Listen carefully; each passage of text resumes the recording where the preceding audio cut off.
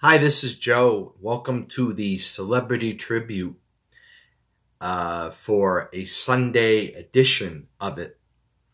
Today's Sunday edition, we are going to look at a unique individual, an individual who is considered a killer amongst young women. And they've made so many movies, TV shows, whatnot about him, as well as documentaries, that it's unbelievable that his name keeps popping up all the time in the media. We're going to look at serial killer Ted Bundy. Now with a CBS report. Pensacola, Florida police are questioning a man they say may be one of the worst sex murderers of all time. We have a report from Bruce Hall. Police arrested this 31-year-old man after a high-speed chase Wednesday morning in Pensacola, Florida. He claimed to be a Florida State University law student, but now he has been positively identified as prison escapee Theodore Bundy, the suspect in the rape-murder cases of at least 36 young women in California, Washington, Oregon, Utah, Colorado, and Michigan. He is also on the FBI's 10 most wanted list. And now actually we'll find some information about this individual.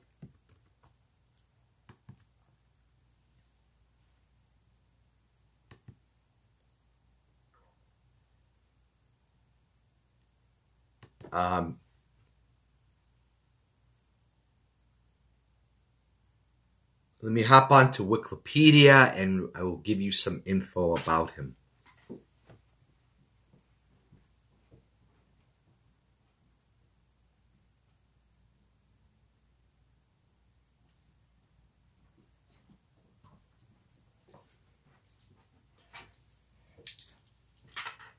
His full name was Theodore Robert Bundy, born in Cowell, November 24th, 1946, died in January 24th, 1989. He was an American serial killer who kidnapped, raped, and murdered numerous young women and girls during the 1970s and possibly earlier. After more than a decade of denials, he confessed to 30 homicides committed in 7 states between 1974 and 1978. His true victim total is unknown and could be much higher. Bundy was regarded as a handsome and charismatic traits that he exploited to win the trust of victims and society. He would typically approach his victims in public places, saying that he had some type of injury or disability, or impersonating an authority figure before knocking them out unconscious, taking them to secondary locations to rape and strangle them. He sometimes revisited his victims, grooming and performing sexual acts.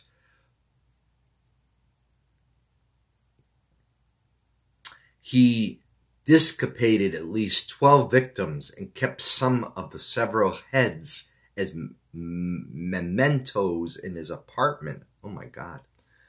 On a few occasions, he broke into dwellings at night and bulldozed his victims as they slept.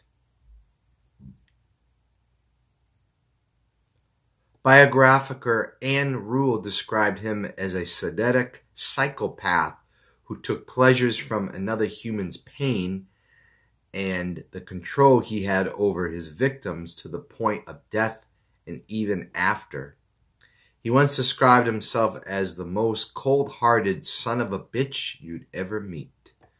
Attorney Polly Nelson, a member of his last defense team, agreed.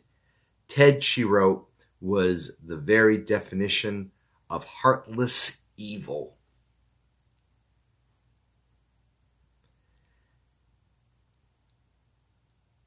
He was born Theodore Robert Cowell on November 24th, 1946, to Eleanor Louise Cowell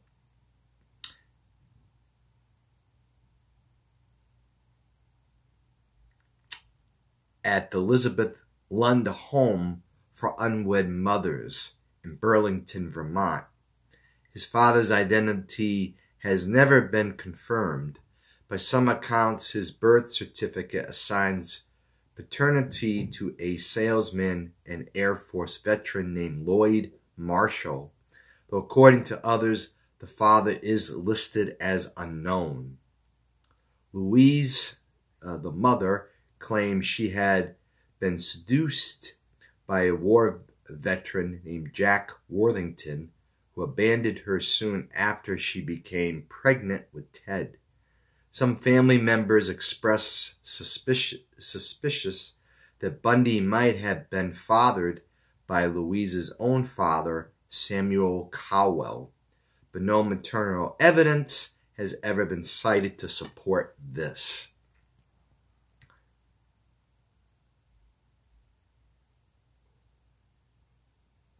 For the first 3 years of his life, Bundy lived in the Philadelphia home of his maternal grandparents, Samuel, who raised him as their son to avoid the social stigma that accompanied birth outside of wedlock.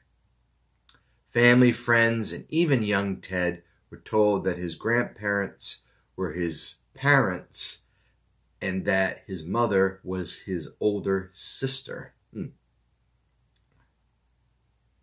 He eventually discovered the truth, although his recollections of the circumstance varied. He told a girlfriend that a cousin showed him a copy of his birth certificate after calling him a bastard. But he told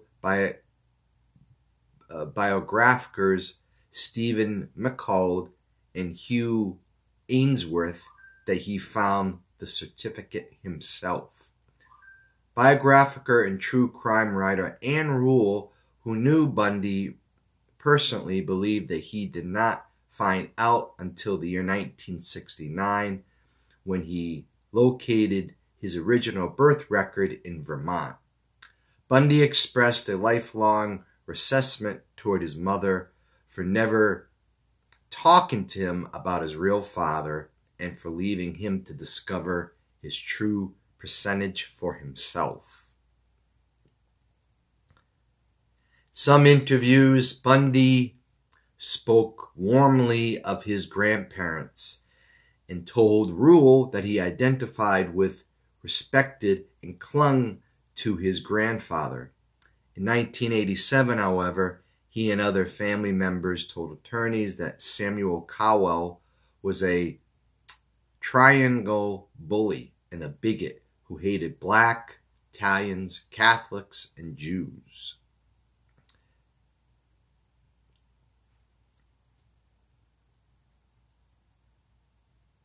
Said these descriptions of Bundy's grandparents have been questioned in more recent investigations.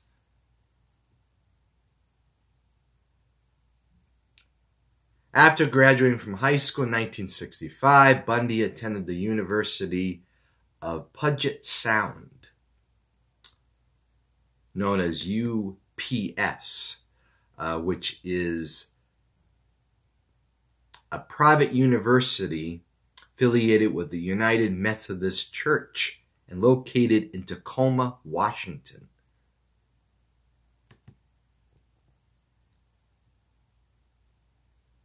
In 1967, he became romantically involved with a UW classmate who was identified by several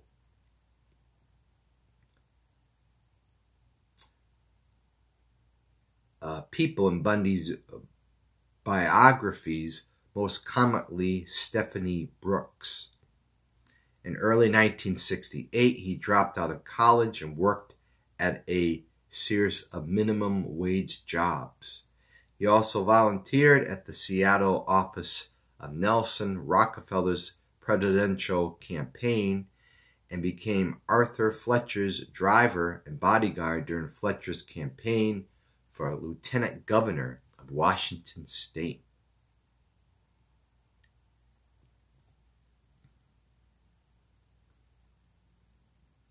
Said in August, Bundy attended the 1968 Republican National Convention in Miami as a Rockefeller delegate. Shortly thereafter, Brooks ended their relationship and returned to her family home in California, frustrated by what she described as Bundy's immaturity and lack of ambition.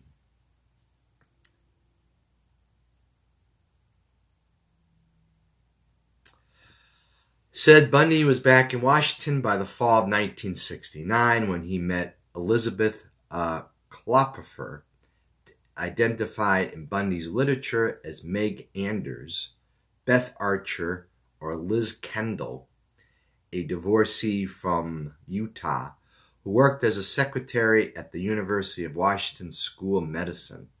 Their stormy relationship would continue well past his initial incarnation in Utah in the year 1976.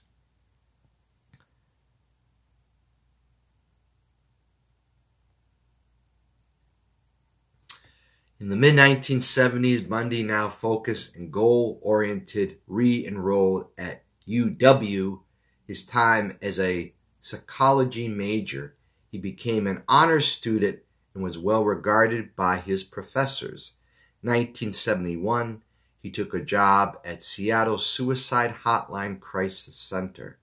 There he met and worked alongside Ann Rule, former Seattle police officer and aspiring crime writer, who would later write one of the definitive Bundy biographies titled The Stranger Beside Me. Rule saw nothing disturbing in Bundy's personality at the time. She described him as a kind and empathetic. It says, after graduating from UW in 1972, Bundy joined Governor Daniel J. Evans' re-election campaign. Posing as a college student, he shadowed Evans' opponent, former Governor Albert Russellini, and recorded his stump speeches for analysts by Evans' team. Evans appointed Bundy to the Seattle Crime Prevention Advisory Committee. After Evans was re-elected, Bundy was hired as an assistant to Ross Davis, chairman of the Washington State Republican Party.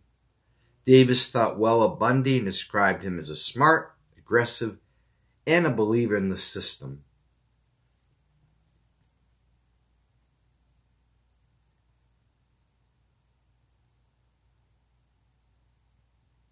During a trip to California on the Republican Party business in the summer 1973, Bundy rekindled his relationship with Brooks.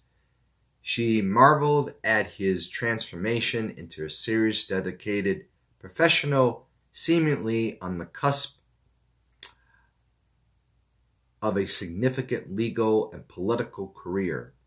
He continued to date Klopfer as well. Neither woman was aware of the other's existence. In the fall of 1973, Bundy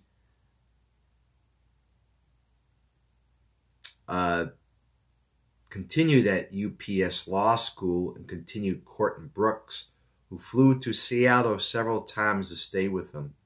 They discussed marriage. At one point, he introduced her to Davis as his fiancée. January 1974, however, he abruptly broke off contact. Her phone calls and letters went unreturned. Finally reaching him by phone a month later, Brooks demanded to know why Bundy had ended their relationship without explanation. In a flat, calm voice, he replied, "Stephanie, I have no idea what you mean," and hung up. She never heard from him again. He later explained, "I just wanted to prove myself that I could have married her," but Brooks concluded in retrospect that he had deliberately planned the entire courtship and rejection in advance as vagance for the breakup she initiated in the year 1968. By then, Bundy had begun skipping classes at law school. By April, he had stopped attending entirely as young women began to disappear in the Pacific Northwest.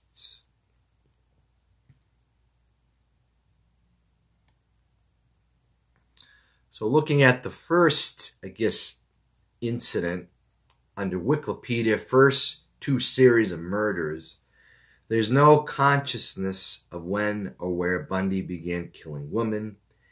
He told different stories to different people and refused to divulge the specifics of his earlier crimes, even as he confessed in graphic detail to dozens of later murderers in the days preceding his execution. He told Nelson that he attended his first kidnapping in the year 1969 in Ocean State, New Jersey, but did not kill anyone until sometime in the year 1971 in Seattle.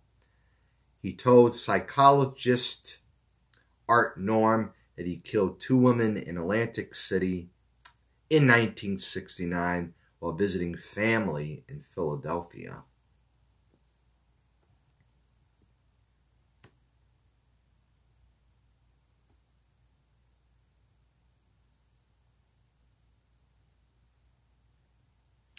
It says by August 16, 1975, Bundy was arrested by Utah Highway Patrol Officer Bob Hayward in Grander, another Salt Lake City suburb.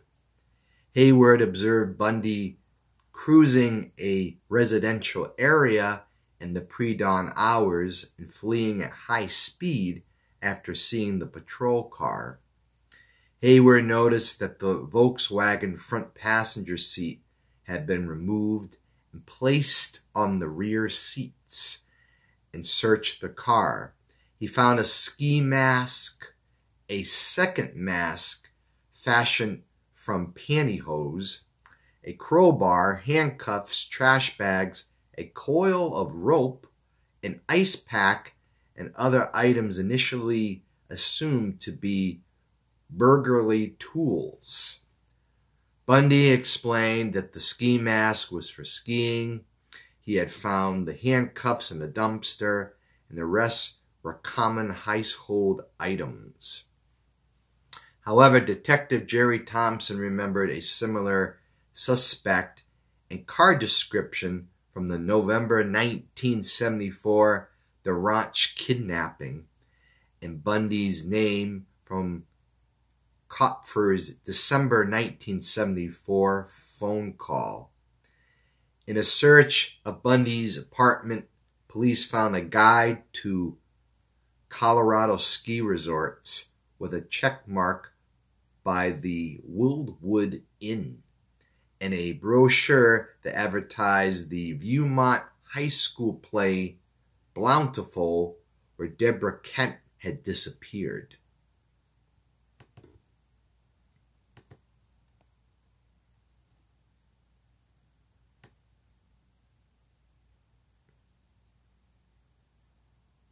Escapes. In June 7, 1977, Bundy was transported 40 miles from the Garfield Country Jail in Glenwood Springs to Pitkin County Courthouse in Aspen for a preliminary hearing. He had elected to serve as his own attorney, and as such was excused by the judge from wearing handcuffs or leg shackles. Due to the fact that he, I think went to school for law was his way of saying he's going to defend himself, which is very interesting. You probably don't see that a lot today, but with crimes and victims of crimes. But during a recess, he asked to visit the courthouse law library to search his case. While shielded from his guard's view behind a bookcase, he opened a window and jumped to the ground from the second story, injuring his right ankle as he landed. After shedding an outer layer of clothing, he walked through Aspen as roadblocks were being set up on the outskirts, then hiked southward into Aspen Mountains. Near his summit, he broke into a hunting cabin and stole food, clothing, and a rifle. The following day, he left the cabin and continued south toward the town of Crested Butte, but became lost in the forest. For 2 days, he wandered aimlessly on the mountain, missing 2 trails that led downward to his intended destination. For 2 days, he wandered aimlessly on the mountain, missing 2 trails that led downward to his intended destination. Actually, I just mentioned that. On June 10th, he broke into a camping trailer on Maroon Lake, 10 miles south of Aspen, taking food and ski parka. But instead of continuing southward, he walked back north toward Aspen, eluding roadblocks and search parties along the way. Now he's a fugitive.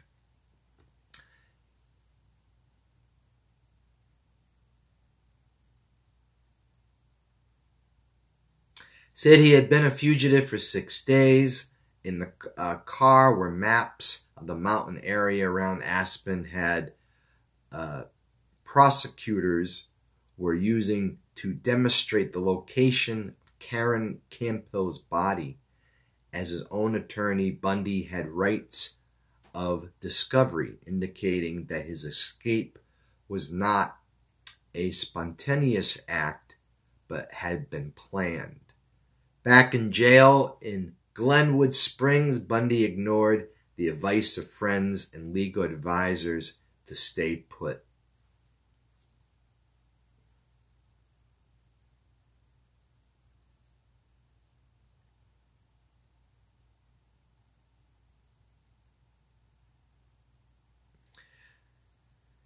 Under death row, confessions, and execution, shortly after the confusion of the Leach trial and the beginning of the long appeals process that followed, Bundy initiated a series of interviews with Stephen McCold and Hugh Amesworth, speaking mostly in third person to avoid the stigma of confusion. He began for the first time to divulge details of his crime and thought processes.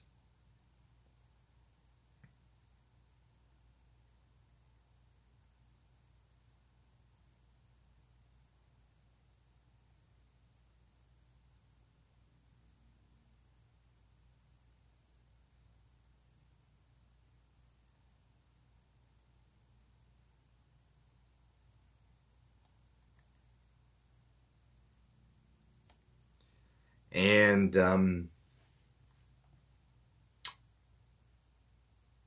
says here, the night before his execution, Bundy confessed to 30 homicides, but the true total remains unknown. Published estimates have run as high as 100 or even more, and Bundy occasionally made cryptic comments to encourage that speculation.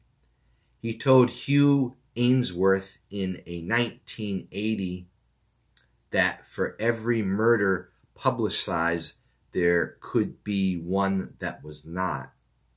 When FBI agents proposed a total tally of 36, Bundy responded, "Add 1 digit to that and you have it. Years later, he told attorney Polly Nelson that the common estimate of 35 was accurate. But Robert Campbell wrote that Ted and I both knew the total and was much higher. I don't think even he knew how many he killed or why he killed them, says Reverend Fred Lawrence, the Methodist clergyman who administrated Bundy's last rites. That was my impression, my strong impression. On the evening before his execution, Bundy reviewed his victims' tally with Bill Hagmeyer on a state-by-state basis for a total of 30 homicides.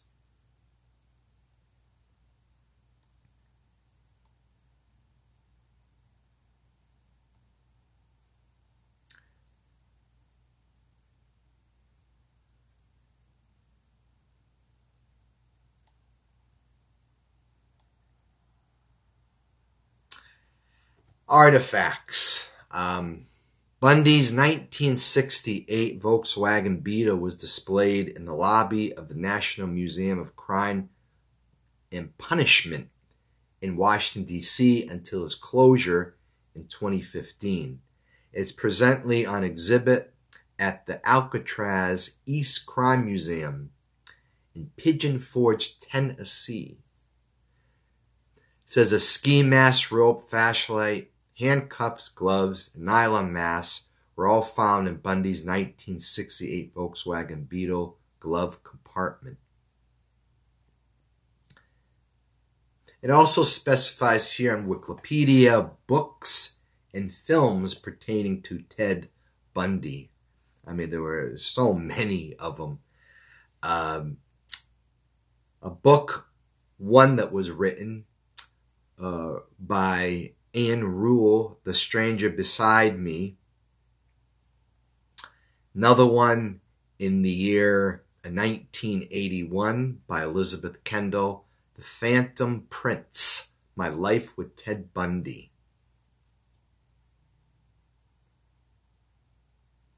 And I guess the latest one was done by Polly Nelson, Defending the Devil, My Story as Ted Bundy's Last Lawyer. The year 1986, a film titled The Deliberate Stranger was made, and it said is a book and television film about American serial killer Ted Bundy.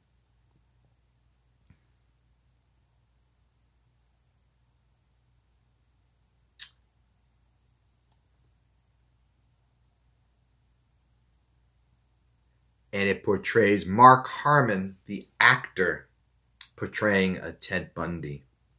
He's a very well-known actor. Thomas Mark Harmon, born September 2nd, 1951, still alive today, is an American actor, producer, director, voice actor, and former football player. He's best known for playing lead role of Leroy Jethro Gibbs in NCIS. He also has appeared in a variety of roles since the early 70s. Initially a college football player, his role on Saint Elsewhere led him to being named the sexiest man alive by People magazine in the year 1986. Interesting, he portrayed a Ted Bundy, a serial killer, and then went on to NCIS as a cop.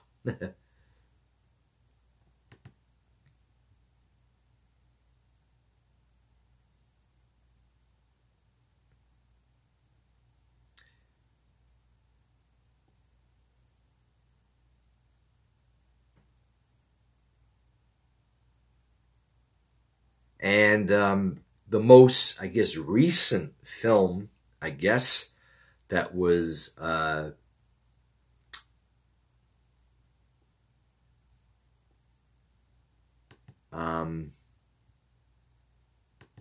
I guess, made was called No Man of God. And again, a film about Ted Bundy.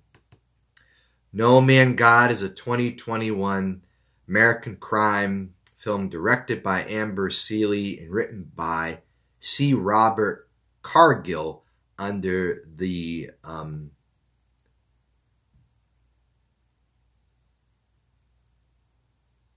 Poseidon of Lit Lesser. The film stars Elijah Wood, Luke Kirby, Aleka Polidino, and Robert Patrick. It is based on the real-life transcripts selected from the conversations between serial killer Ted Bundy and FBI Special Agent Bill McNeiner that happened between the years of 1984 and 1989. Luke Kirby portrays as Ted Bundy. His full name is Luke Farrell Kirby, born June 29th, 1978. He is American-Canadian screen stage actor. In 2019, he won a Primetime Emmy Award for his guest role as Lenny Bruce on the television series The Marvelous Mrs. Maisel. And Elijah Wood portrayed as Bill Hagmeyer as his lawyer. Elijah Wood, born January 28, 1981, is an American actor and producer. He's best known for his portrayal of Frodo Baggins in the Lord of the Rings film trilogy and The Hobbit, An Unexpected Journey from 2012. I did actually see that movie, No Man of God. It was interesting amongst the other documentaries and movies I guess I've seen about Ted Bundy, although I have not seen the film with Mark Harmon in it. From the year 1986.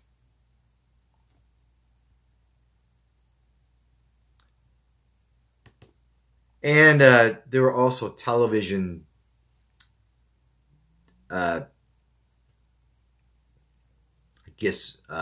documentaries about him. The latest is Ted Bundy, Falling for a Killer. It's an Amazon Prime Video documentary series, as well as Conversations with a Killer, the Ted Bundy Tapes, a Netflix documentary series from 2019. There was also a song done by Jane's Addiction, the song Ted Just Admit It, which I don't think I've ever heard. It was by the group Jane's Addiction. Jane's Addiction is an American rock band from Los Angeles, formed in the year 1985.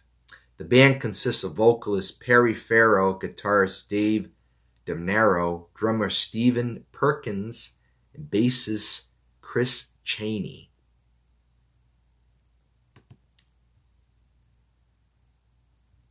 Interesting info. And again, for the celebrity tribute, that is some information about this killer, Ted Bundy. And now I'd like to do a little mini tribute on an SNL comedian who just recently passed away.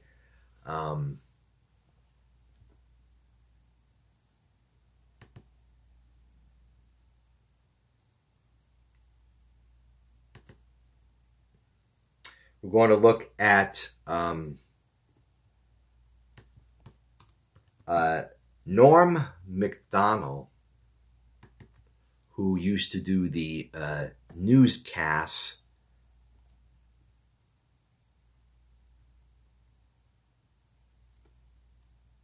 on SNL. Let's take a look at the late Norm Macdonald.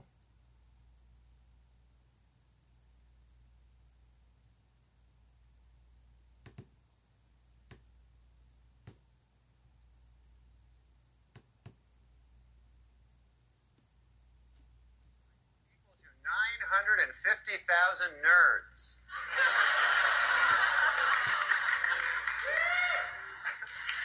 Well, there's good news this week from strife-torn Ireland, where a historic peace agreement has just been signed. Gee, I wonder if anyone will celebrate by drinking.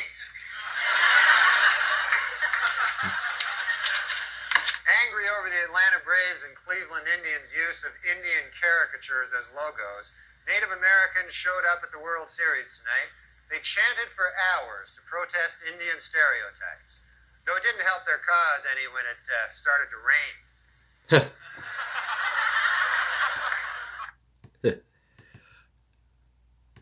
A little bit there on Norm Macdonald. We'll find out some information about him for the celebrity tribute.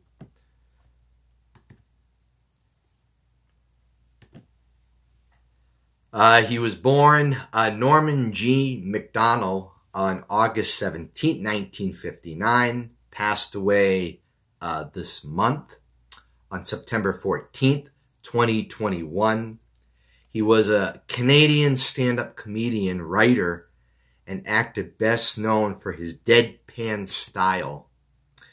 Deadpan pertaining to dry humor or dry wit humor. Earlier in his career, he wrote the sitcom for Roseanne. 1993, Macdonald was hired as a writer and cast member on Saturday Night Live, spending a total of 5 seasons on the show, which include anchoring the show's Weekend Update segment for 3.5 seasons, during which time he also made guest appearances on such shows as The Drew Carey Show and News Radio. After leaving SNL, he wrote and starred in the 1998 film Dirty Work and headed his own sitcom, The Norm Show, from 1991 to 2001. The Norm Show is an American television sitcom that ran on ABC from March 1999 to April 2001. Starring in September 1999, the show's title was shortened to Norm. The series starred Norm Macdonald, who created the series Bruce Helford.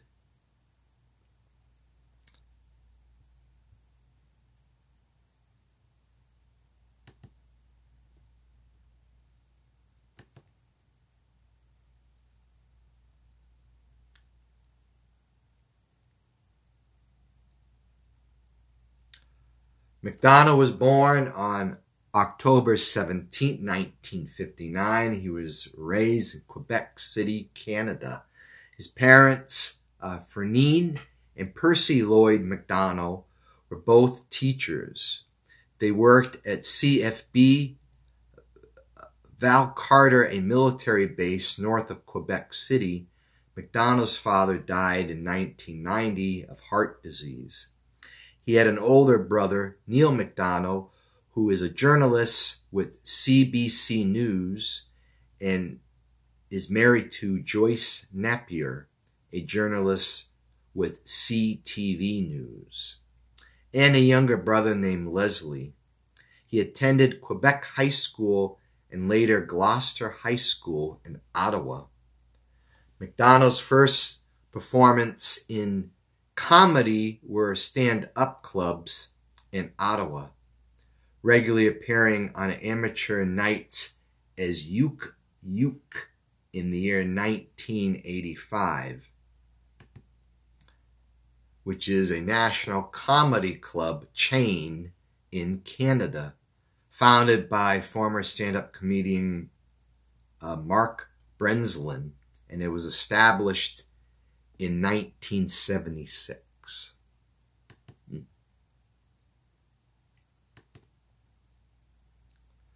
So that's some interesting info there on the late actor Norm Macdonald, an old-time SNL who just recently passed away. That will do it for today's Celebrity Tribute. And this is the second podcast that I've done. And I'm going to hope to continue with doing the podcast as long as everything goes well, whatnot, with me doing them. It takes a little while to figure out how to upload it, but I have kind of mastered that, whatnot. Again, it will be a little bit better for me than doing live videos, but not saying I won't do a live video again. And hopefully you'll be able to hear it at your leisure time. That will do it for today's Sunday edition live video. And I hope to see you next time for another podcast. Take care and have a good Sunday.